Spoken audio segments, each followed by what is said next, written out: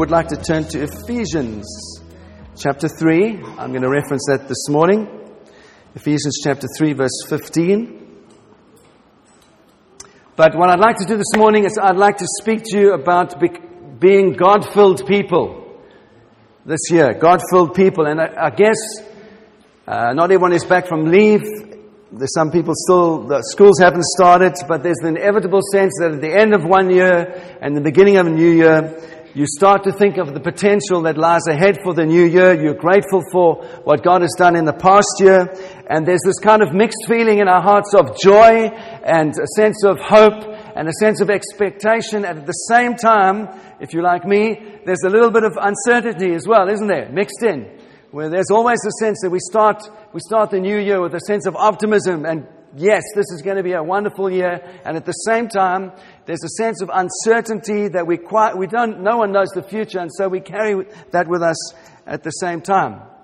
And last was a Christmas Day. I preached to you about the perfect Christmas, and I quoted Edward Mote. Remember, Edward Mote was a preacher from Horsham down in Sussex. I was down in Sussex yesterday with Helen.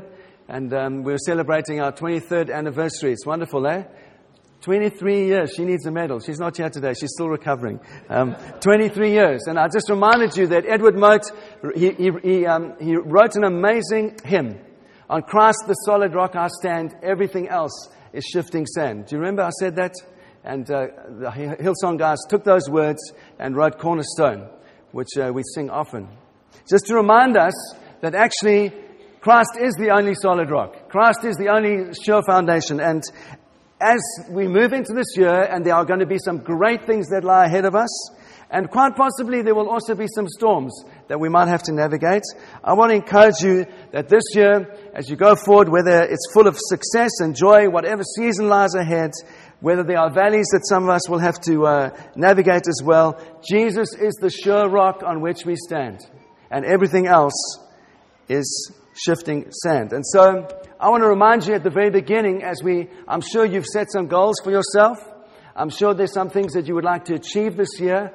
Underpinning all of that, I would like to say this: let us become more and more people that are filled up to the full measure of the fullness of God. That whatever comes, we will stand on the solid rock of Jesus. Amen?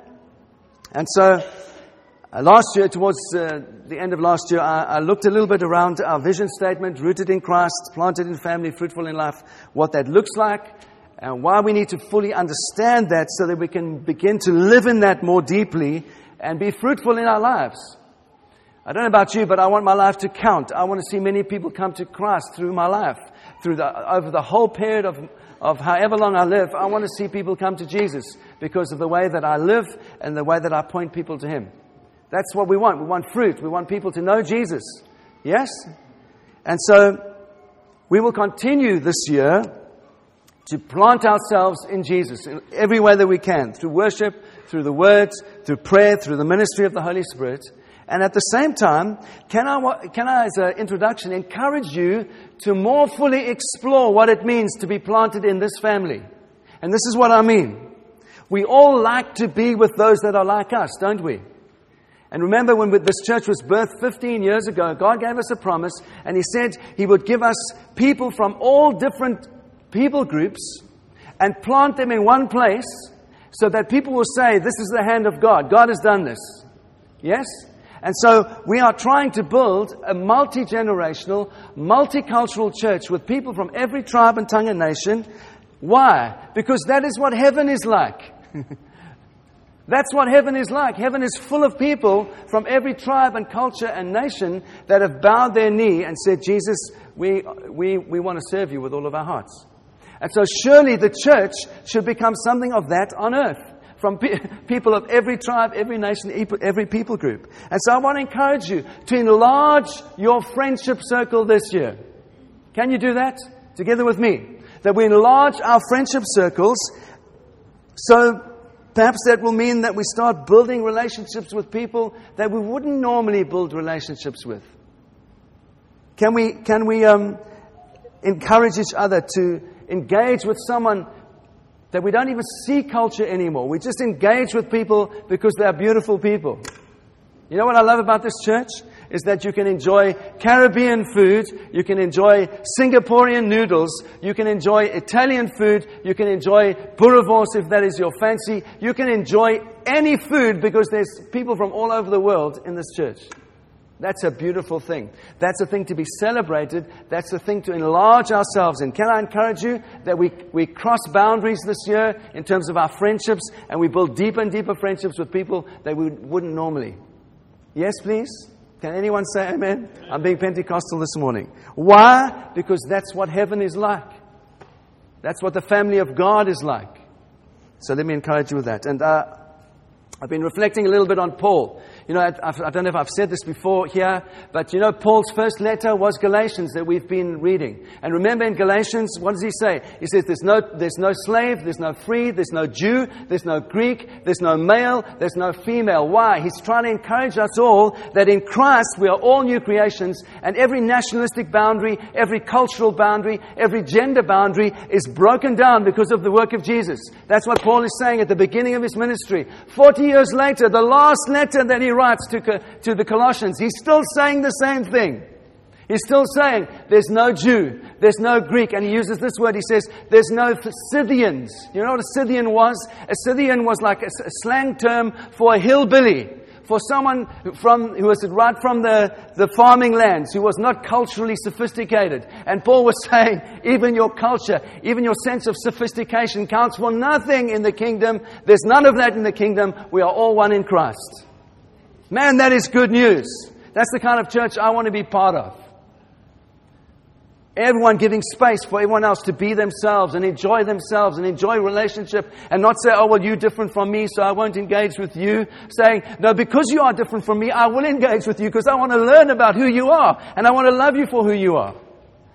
Why? Because you're God's child. Yes? First and foremost, we are God's people before we are anything else. And that is the great encouragement I hope that you'll take from what I'm saying this morning. And then Matthew chapter 13, you know the parable of the sower. What does Jesus say? He says in verse 6, when the sun rose, he's talking about the seed that was scattered. He said, when the sun rose, there were some seeds that were scorched, and since they had no root, they withered away. And I'm always struck. I live right by Castleberry Park in Watford. And every year after the winter, when I run through the park or I go and walk with Helen, every single year there are upturned trees everywhere. Have you noticed that after the winter storms? These massive trees that have stood for hundreds of years, suddenly, poof, they are upturned. And when you see them upside down, there's this kind of very flat kind of root system that kind of has been dislocated by the heavy winds that we go through in the winter. And the illustration is very, very simple. You can have a massive great tree that's grown high and it's grown large, but if the roots are not deep, when the winds come, the tree falls over.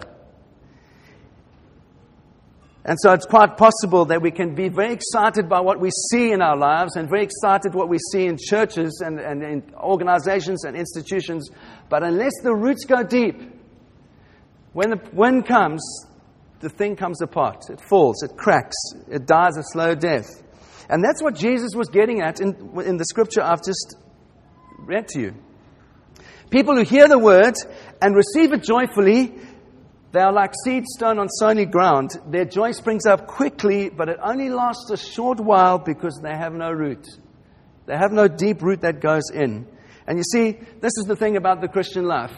Putting deep roots down, allowing God to do something inside of you in a very deep way is quite unglamorous because nobody sees it. No one sees it. No one sees the energy, the prayer, the time that you are putting into your own relationship with God. No one sees that until the storm comes. When the storm comes, you see the roots. When tragedy comes, you see the roots. And I'm not saying that to judge anyone. I'm saying that in terms of our own walk with Jesus, it's a measure for us. How we cope in crisis is a measure for us. How deep the roots are. And it's an indication for us where we need to put our energy and where we need to put our time.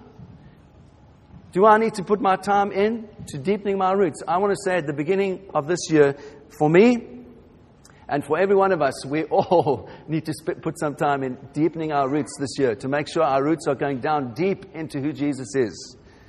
And so I want to encourage you with this simple verse, Jeremiah 9:24. It says, it encourages us in our knowledge of God to know Him. And I want to encourage you that your roots and my roots would go deep down into knowing what that means. I'm still getting to Ephesians, all right? But we're going to read it now. But Ephesians is an amazing book. In the first couple of chapters, Paul does three things. He first encourages us in the amazing salvation that we have in Jesus. That's the first thing he does. The wonder of this mystery of the grace of God expressed in our salvation. And that we are made part of God's universal church. That's the first thing he does. Then secondly, he encourages us with a number of pictures that describe the church. We are part of a family, he says. We're part of a city. We are part of a building. And he encourages us with these metaphors. And then he says, out of that, he says that we are prisoners of Christ, that we are stewards and ministers of this amazing gospel that God has given us. And if you've read Ephesians, you'll know these things that I'm saying. And then third, he prays an amazing prayer for the Ephesian church. And this is what he says in verse 15, and you can read with me. He says, for this reason I bow my knees before the Father, from whom every family in heaven and earth is named, that according to the riches of His glory, He might grant you to be strengthened with power through His Holy Spirit in your inner being, so that Christ might dwell in your heart through faith. That you, being rooted and grounded in love, may have strength to comprehend with all the saints what is the breadth, the length, the height, the depth, and to know the love of Christ that surpasses knowledge, and this is the part I want to focus on, that you may be filled with all the fullness of God. Isn't that incredible? Paul is praying this for his friends. He's saying, I want you to know Jesus in this way, to be rooted like this in your life, that you can be filled with the full measure of God. The God of the universe has created everything, wants to dwell on the inside of you and fill you with a full measure of Himself. I don't know about you, but when I think about that, that is absolutely incredible. That God wants to live on the inside of me and fill me to a full measure of who He is Himself on the inside of me. Paul is saying an incredible thing. He's saying he wants us to become God-filled people, filled to the full measure of God. And that is a mystery. I don't know how that works. But I do know this. We can't fully understand that. But we can begin to understand that. And we can begin to express that to other people when we begin to grasp how, and even if it's in a small measure, how much Jesus loves us. When you begin to understand just about how much Jesus actually loves you, and you begin to grasp how much He's done for you, you can begin to love other people. You can begin to give yourself away to others because you're secure in who you are and what Jesus has done for you and how much He loves you, how much His kindness is extended towards you. And I've said this before, I want to say it again. When we know God's kingdom, when we are saved into His kingdom, His love starts to flow in many directions. Love from God, God's love in us to others, God's love through us into the community. We're rooted down in love. We are built into the foundation of love. Love is the atmosphere in which we minister, in which we live. That's what it's like to be in God's kingdom. We know His love in an incredible way. And that's why Paul says he wants us to know that love so we might be filled up to the full measure of the fullness of God. And so my encouragement, my prayer to you at the beginning of this year is that the highest thing in our lives would be that we become God-filled people. That something of God's character becomes part of who we are. We might not ever know the fullness of God's character here on earth. We will be made perfect one day with a resurrected body, and then we will know His full glory in living inside of us. We know it in part now, but let's journey together and say, this year, I want to know a little bit more of the fullness of God in me. And that's why we have this gift of the Holy Spirit, who strengthens us now, who helps Jesus to dwell in us, and for the Father to fill us with His love so that we can become God-filled people. And so the question I would like to simply look at today and try and answer is simply this. If the highest goal is to know the love of Jesus, as Paul says, How do we do that? How can we deeply root ourselves in this love? How can we grow in the full measure of God? Well, there's a couple of things I'd like to just say. First, as Christ followers, we should be able to clearly state the gospel to others, to have a good understanding of doctrine, and perhaps so that we can also spot wrong doctrine. That's good, that's necessary. Second, as Christ followers, we should be able to say exactly what Jesus did on the cross, and that we are able to clearly state that we know God and have come to know God through Jesus specifically. But there's a third thing that is deeper than those two things, and that is rare. That is not seen in the life of every Christ follower. And it's simply this. It's joy. It's joy. I've been a Christian for many years, and there are some Christians that are not joyful. And I don't say that to condemn anyone. I'm just saying it's an observation. There are some people that are filled with joy, that whatever comes, the joy of God bubbles from inside of them. And there are others that are flung this way and that by circumstances. When circumstances are good, they are joyful. When circumstances are bad, they are down. I hear my heart. I'm not trying to condemn anyone. I'm saying there's a deep-rooted quality of joy that comes as we know God. As we know God. And so my point is simple this morning. It's knowing God a little is much better than having a great deal of knowledge about God. Just to know Him a little is better than having a lot of head knowledge about Him. I want to say this. It's possible to know a great deal about God without having much knowledge of Him at all. This is what I mean. You can love theology. You can read many books. You can be up to date with church history. You can navigate through your Bible slickly. You might even be a person that's asked to give your opinion about Christian things and Christian subjects. And people might say, well, we really value your opinion. Well, it's good to have all that. It's good to know about God, and it's good to be able to express that to others, but it's not the same thing as knowing God. It's not the same thing.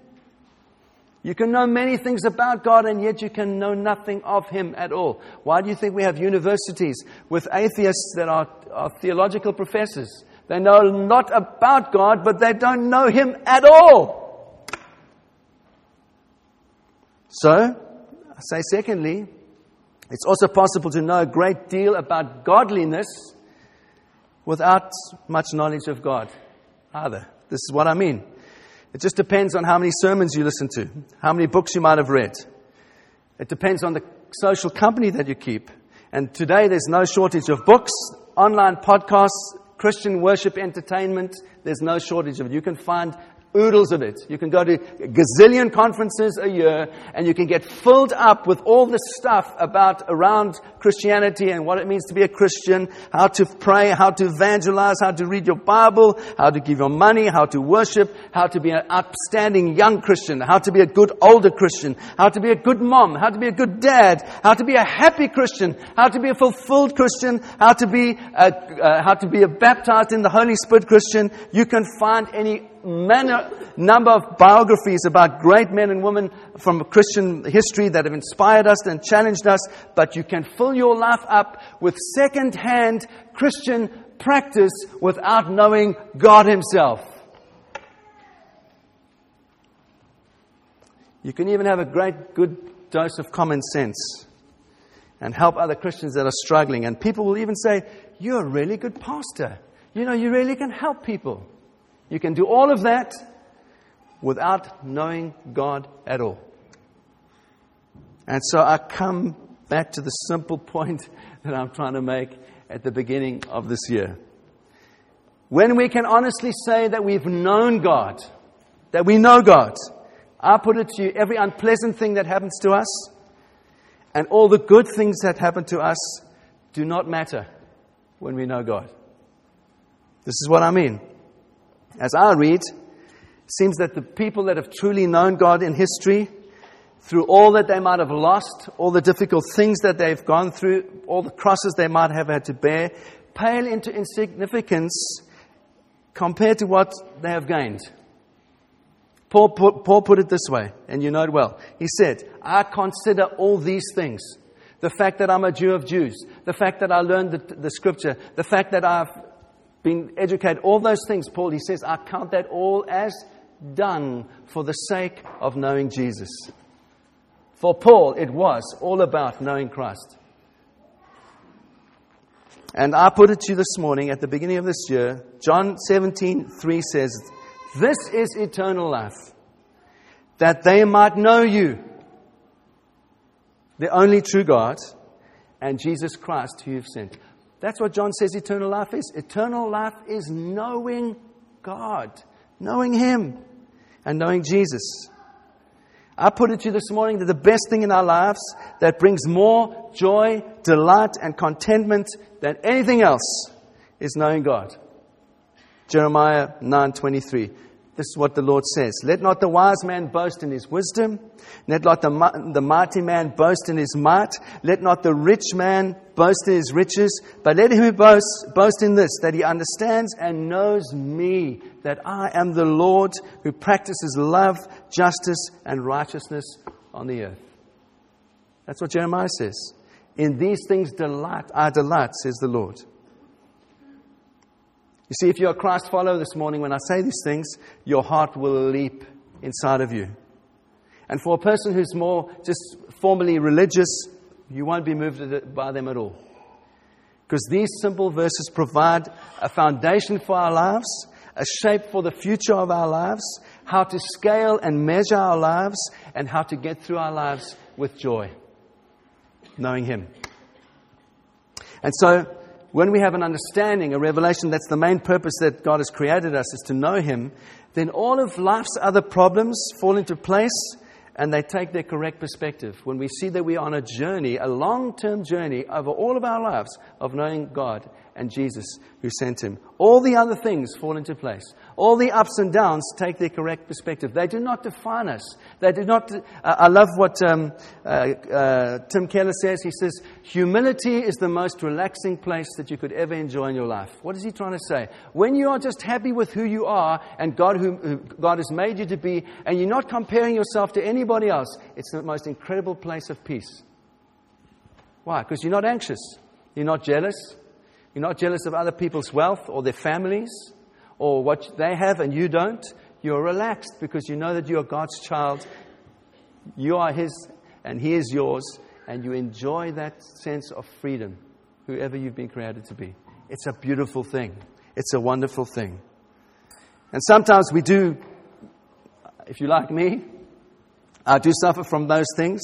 I am tempted to give into comparison and I lose perspective. And my mind and my heart can get bent out of shape for a short while. But by God's grace and mercy, it doesn't last long. Why? Because you can bring yourself back to this eternal truth that there's nothing higher, there's nothing more compelling goal in all of our lives than to know God and to know Jesus who sent Him. And so I don't mean to make this some kind of neat little formula that we use. I'd like to unpack a little bit for the next sort of 10 minutes. What does it mean? When I say knowing God, what do I mean? Is it some kind of emotion that really super spiritual people get? You know, I've been in the church long enough to have been around super spiritual people who quake and shake at the right moment and they say the right prophetic word and everyone goes saying, those people really know God. They really know God. And some of them do. Some of them don't. Is it this experience of the shivers that go down your spine? Have you ever had that in worship? I've had that. When I just know, man, God is here. And there's an incredible emotional thing that happens. And you can literally feel God in your body. Am I talking about that? Is that what I mean when I say knowing God? Is that kind of dreamy, floaty feeling when you just sense God's presence? I've never been a drug taker, but I've heard that drug takers experience a rush. It's like an emotional rush when you take a drug. I'm not talking about that either. Is it a special kind of intellectual experience that only the really bright people get, you know, the kind of theologians? They get what it means to know God, and all of us plebs here in the church, we don't really get it. Is it when we have a vision or hear a voice? Is that what it means? Well, I think it's important to have a look at those things, because basically the Scripture makes it quite clear that we can be fooled, that we can think that we know God when we don't. And so I want to put it like this. Obviously, knowing God is more complex than knowing another person or your neighbor. Knowing God is more complex than learning a language or reading a new book. When you know about something abstract like a language, like you speaking Japanese, learning Japanese, when you learn a language, that's an acquired learning that you can learn. You can go to the British Museum and see incredible objects from all over the world. And you can inspect that object and you can get to know it. You can observe and get to know it. But getting to know people is more complicated, isn't it? This is what I found, If you get to know a dog, for example, some dogs like to fetch sticks. And so you just throw the stick for the dog and it rushes off and it gets the stick and it brings it back and it's happy as Larry. And you throw it again and the dog does the same thing, equally happy the second time that it does it. People are more complicated. I found this. You throw a stick for a person, they'll say, why are you throwing that stick? I don't trust you to throw that stick. The last time someone threw a stick for me, it wasn't a positive experience. I'm convinced this time you throw a stick for me, it's not going to be a positive experience. Isn't that true? People are much more complicated. There's a whole lot of stuff that is hidden that we don't see in people's lives. Everybody carries secrets. Everybody has things in their lives that have been incredibly painful, that they don't want everyone else to know. Not everyone wants to know what's in their hearts, other people to know what's in their hearts. How many times have you heard this? I've known this person for years, but I feel like I don't know them at all. Have you ever heard that expression before? Why is that? Because people choose how much of themselves they want to reveal to you. Some people are very guarded. And you can be with them for years and years and years and you don't ever know them. There are other people you can be with for 24 hours and you feel like, I know this person. There's something in their hearts that is open to you. Do you know what I'm talking about? I'm sure you do. And so there are degrees that we can know people. We can know them well, not well. We can know them inside out. And it's often how much that person chooses to reveal of themselves to you. And that doesn't depend on you at all. You see, when I quoted Jeremiah just now, the wonder of that scripture is this, that the great God of the universe comes and He begins to talk to you and He begins to talk to me through the scripture. And He says He wants to get to know us.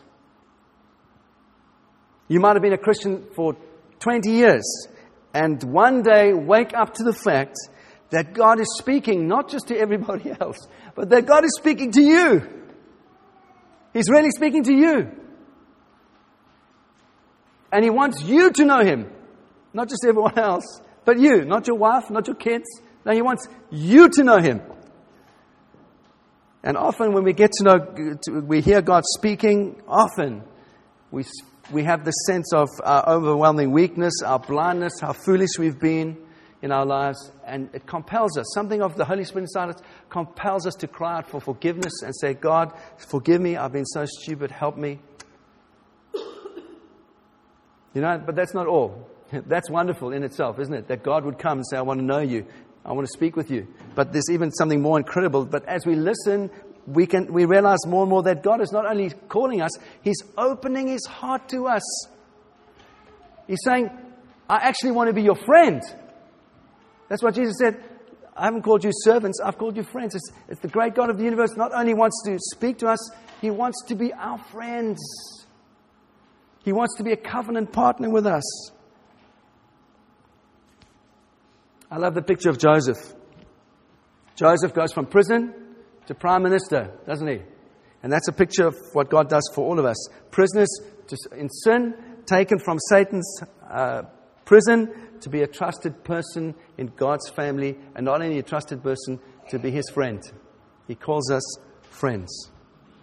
And you see, knowing God means we hold all of these things together. We listen to His word, we receive it by the Holy Spirit, He makes it real to us. Secondly, we apply His word to our lives, knowing something of His character, and then we accept, thirdly, God's invitation to us to become His friend. And so the Bible, when it speaks of these things, the Bible speaks of these things over and over, and it uses different pictures to flesh out what I've been saying. So that's why the Bible uses language like this. God is our Father, and He wants to know us as sons.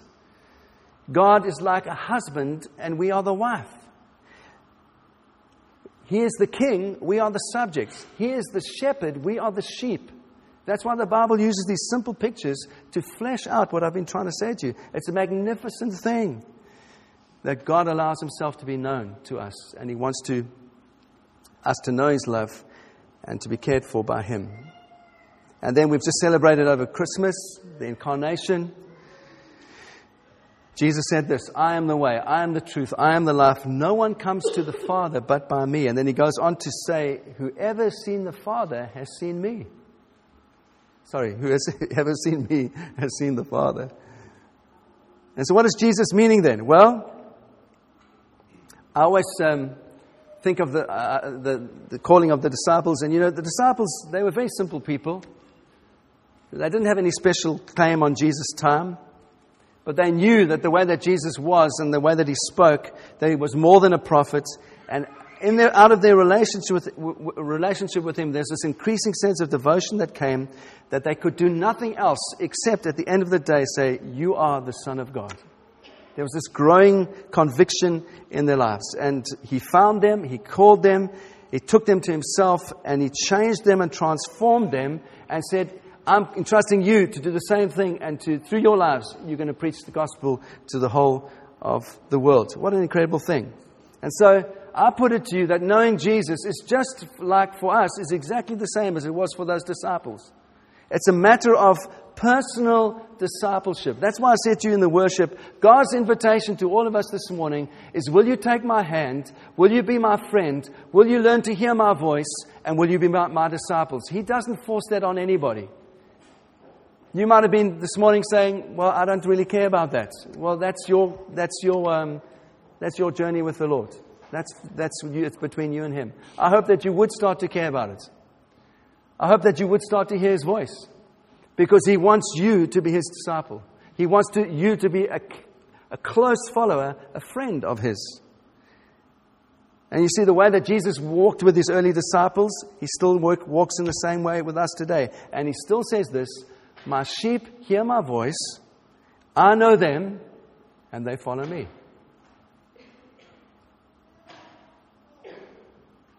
You see, that's why Jesus uses language like this in the Gospels. I am the bread of life. I am the door for the sheep. I am the good shepherd. I am the resurrection. I am the life. We sang this morning, all who are weary and burdened, let them come to Him and He will give us rest. Matthew 11:28. You see, the voice of Jesus is heard by every individual when we recognize His claim on our lives, and when we trust His promises, and when we answer His call. That's when we're hearing the voice of Jesus.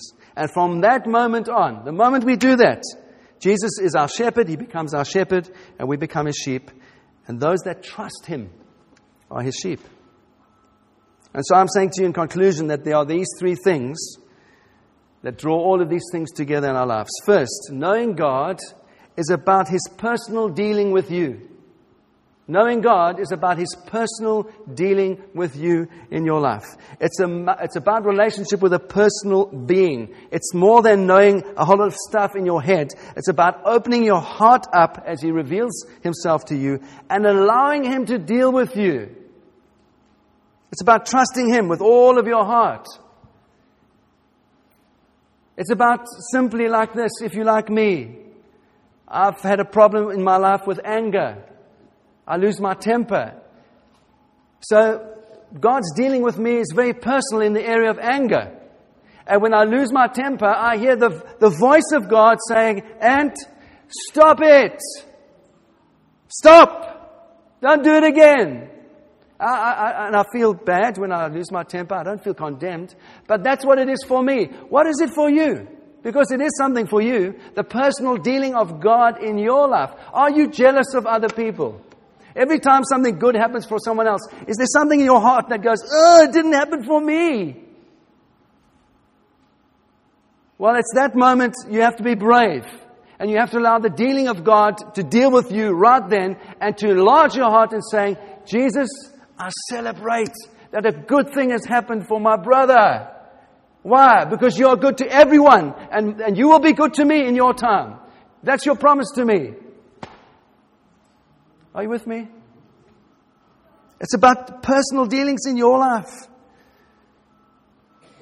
You see, it's about not just being it's about being a simple reader of the Word. Someone who hears the message and applies the message. That's what's the difference is between a believer, a Christ follower, and a theologian who's an academic. Theologians who are academic have no interest in applying the Word to their lives and saying, let it make a difference for me right now. I know that God is speaking this morning to all of you as He's speaking to me. My challenge to you is the same challenge to me. Will you apply God's Word in the area that you know this morning He's saying, I want you to deal with that. Don't worry about anyone else. Secondly, and I'm nearly finished, knowing God, it's not only about personal dealing with us. Knowing God is about God's personal involvement in your life. Let's take the example of food, because that's easy and we've all had lots of it over Christmas time. I love food, as you can see. And when you taste a dish, you're trying something new, you want to appreciate what it tastes like. And you can know all about the dish, can't you? You can follow the recipe and you can know something what the ingredients are and all that stuff. But until you've tasted the dish, you don't really appreciate the quality of what it is, do you? And you can know all about it, but you have to taste it to appreciate it. In the same way, I can say a lot about myself to you. The older I get, the more cynical I get in some ways. You know, Instagram, Facebook, Twitter, all these things, people present an image of themselves that they want you to see. They say, that's me. And so there's these infinite pictures of young men taking off their shirts and standing in the mirror and showing their muscles, or girls in bikinis, or whatever it is. Why? Because they're trying to present an image of themselves to say to you, this is who I really am. They're trying to present an image to you. This is the deal. I can say a lot about myself. You can read about me on Instagram and all that kind of stuff.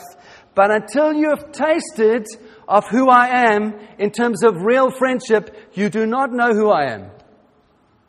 You've got no idea. You've got to taste yourself. You've got to interact. You've got to know some of the attitudes that I have. As I open my heart to you and you open your heart to me, you really get to know who I am, and then you begin to taste of who I am. As we start to love each other, we become concerned about each other. We think of each other.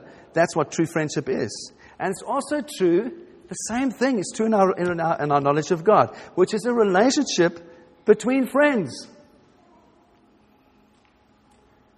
Knowing God is an emotional relationship as well as an intellectual one.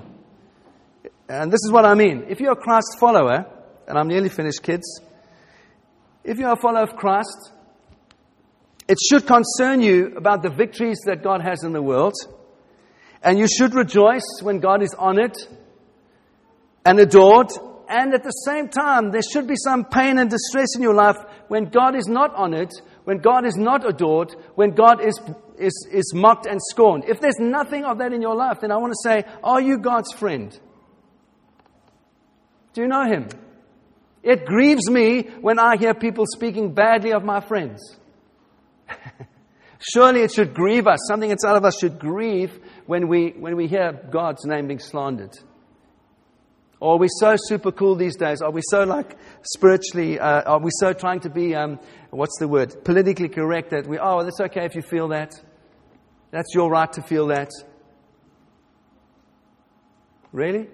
What about God's friends? Surely God's friends would say, that's not all right. You see, the Scripture is full of emotional language, isn't it? I love, I've said this before, Acts 11:23, Barnabas goes to Antioch, and it says he was glad to see the evidence of the grace of God. So there's joy when he goes to Antioch. And when we read the Psalms, Psalm 119, verse 136, this is what the Psalm writer says. Streams of tears flowed from my eyes, for your law was not obeyed. Great joy when we see the grace of God. Great pain when we see people not conforming their lives to God's ways and getting into trouble. And so, if you're a follower of Jesus, as a Christ follower, there's a sense that we do feel shame and grief when we know that we've let God down. But at the same time, we can experience this absolute sense of delight that we have a revelation of His love and we know how much He loves us. It's both of those things together. There is an emotional side to knowing God, which is an emotional side of friendship that is exactly the same as what we experience in our other relationships. And lastly, thirdly, knowing God is a matter of grace. This is what I mean. The initiative always starts with God. It's not like we make friends with Him. He first makes friends with us. He brings us close. He draws us. He makes His love known to us. Remember what we studied in Galatians 4:9. Now that you are known by God, Paul says. The initiative for relationship and friendship and intimacy always starts with God. And Paul is reminding us in Galatians, he's saying, the grace of God comes first. That remains the fundamental thing in your salvation, in the fact that you can know God. That He took hold of you. That you can now know Him by faith because of His grace to you. And so in that way, there's this sense of sovereign grace that we use the word that we could know God. And there's another meaning that I would just like to conclude with is this. Exodus 33 verse 17. The Lord says to Moses, the very thing you have spoken I will do, for you have found favor in my sight, and I know you by name. That's what God says to Moses. Or Jeremiah 1:5. Before I formed you in the womb, I knew you, says God. John 10. I am the good shepherd. I know my sheep, and they know me. Just as the Father knows me, and I know the Father, and I lay down my life for the sheep. And He carries on and He says, my sheep hear my voice, and I know them, and they follow me. I give them eternal life. Here's the purpose of knowing God. It's about His saving mercy. His mercy of us, His knowledge of us is deeply personal, it's deeply affectionate, it's covenantal, and it redeems us. It's always about His salvation towards us. What matters most of all then is not the fact that I now know God, but the fact underlying everything is that God in His mercy knows me. I am written on the palm of His hands. I'm never out of His mind. His thoughts are always good towards me. He's a good Father, always thinking of my future and my destiny and a hope towards me. And that continues. And I don't know about you, when I think of that, when I meditate on that, it's unspeakable comfort in my life. It energizes me, knowing that God is constantly thinking of me in love and watching over me for my good. And here's the comma and the second half of the sentence. No matter what life throws at me, that is still true. We like to believe the first part. And then whenever life gets tough, we kind of like, God doesn't love me anymore. No, let me say it over all of us. This is the beginning of this year. God's thoughts towards you are constantly of love, watching over you for your good, bringing His plan to perfection in your life, the long-term future of His blessing in your life. No matter what the immediate circumstance is, that is still true. God is sovereign. That is what He has for you. Let that bring joy. Let that bring unspeakable comfort to you. God loves you knowing the worst about you. He loves you perfectly. While you were still dead, while you were still twisted and nasty, all those things, God loved you perfectly. He sees all your corruption and He still loves you. Yes, please. That's the kind of God I want to give my life to. That brings great humility into us. It brings great freedom. It brings worship. It brings friendship.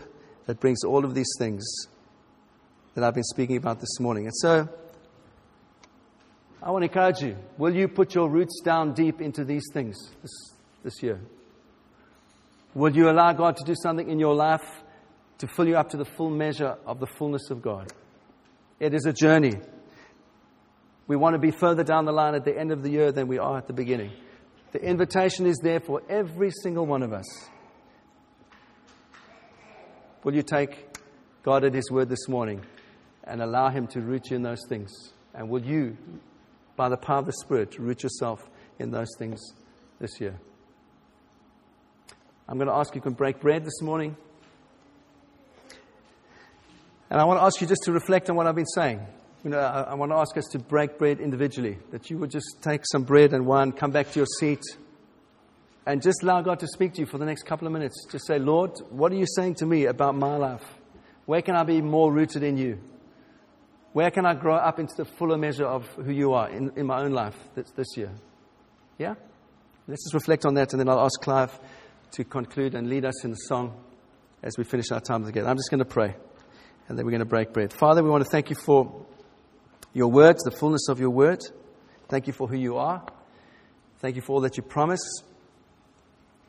Thank you, Lord, that we can know you as your friends. Thank you, Lord, that you make that possible by initiating into our lives through your grace. Thank you, Lord, that there's always more in you. Thank you, there's always more to know, enjoy, and grow in. Always more to hear of your plan for our lives and the future of what you have for us. And Lord, my prayers for us all this morning and for those that are part of this church community that are not here today, that we would grow in the fullness of our knowledge of you this year. That at the end of 2016, we would look back and say, God, we know you more. We know a little bit more of who you are. We've experienced you in a personal way in our lives. We've allowed your personal change to come into our hearts. And where we've needed to change, we've been obedient to your Spirit. And Lord, I pray as we break bread as a community this morning, that you would speak to each of us about those things in our lives that need adjustment. That would not cause us anxiety, but we would look at those things with joy and say, Jesus, it's because of your great love, because of your future that you have for me, that you want this thing to change. And I trust you for that in Jesus' name. And so, Lord, we eat and drink together with grateful hearts, knowing that you are a good Father with good plans for your children. In Jesus' name we pray. Amen.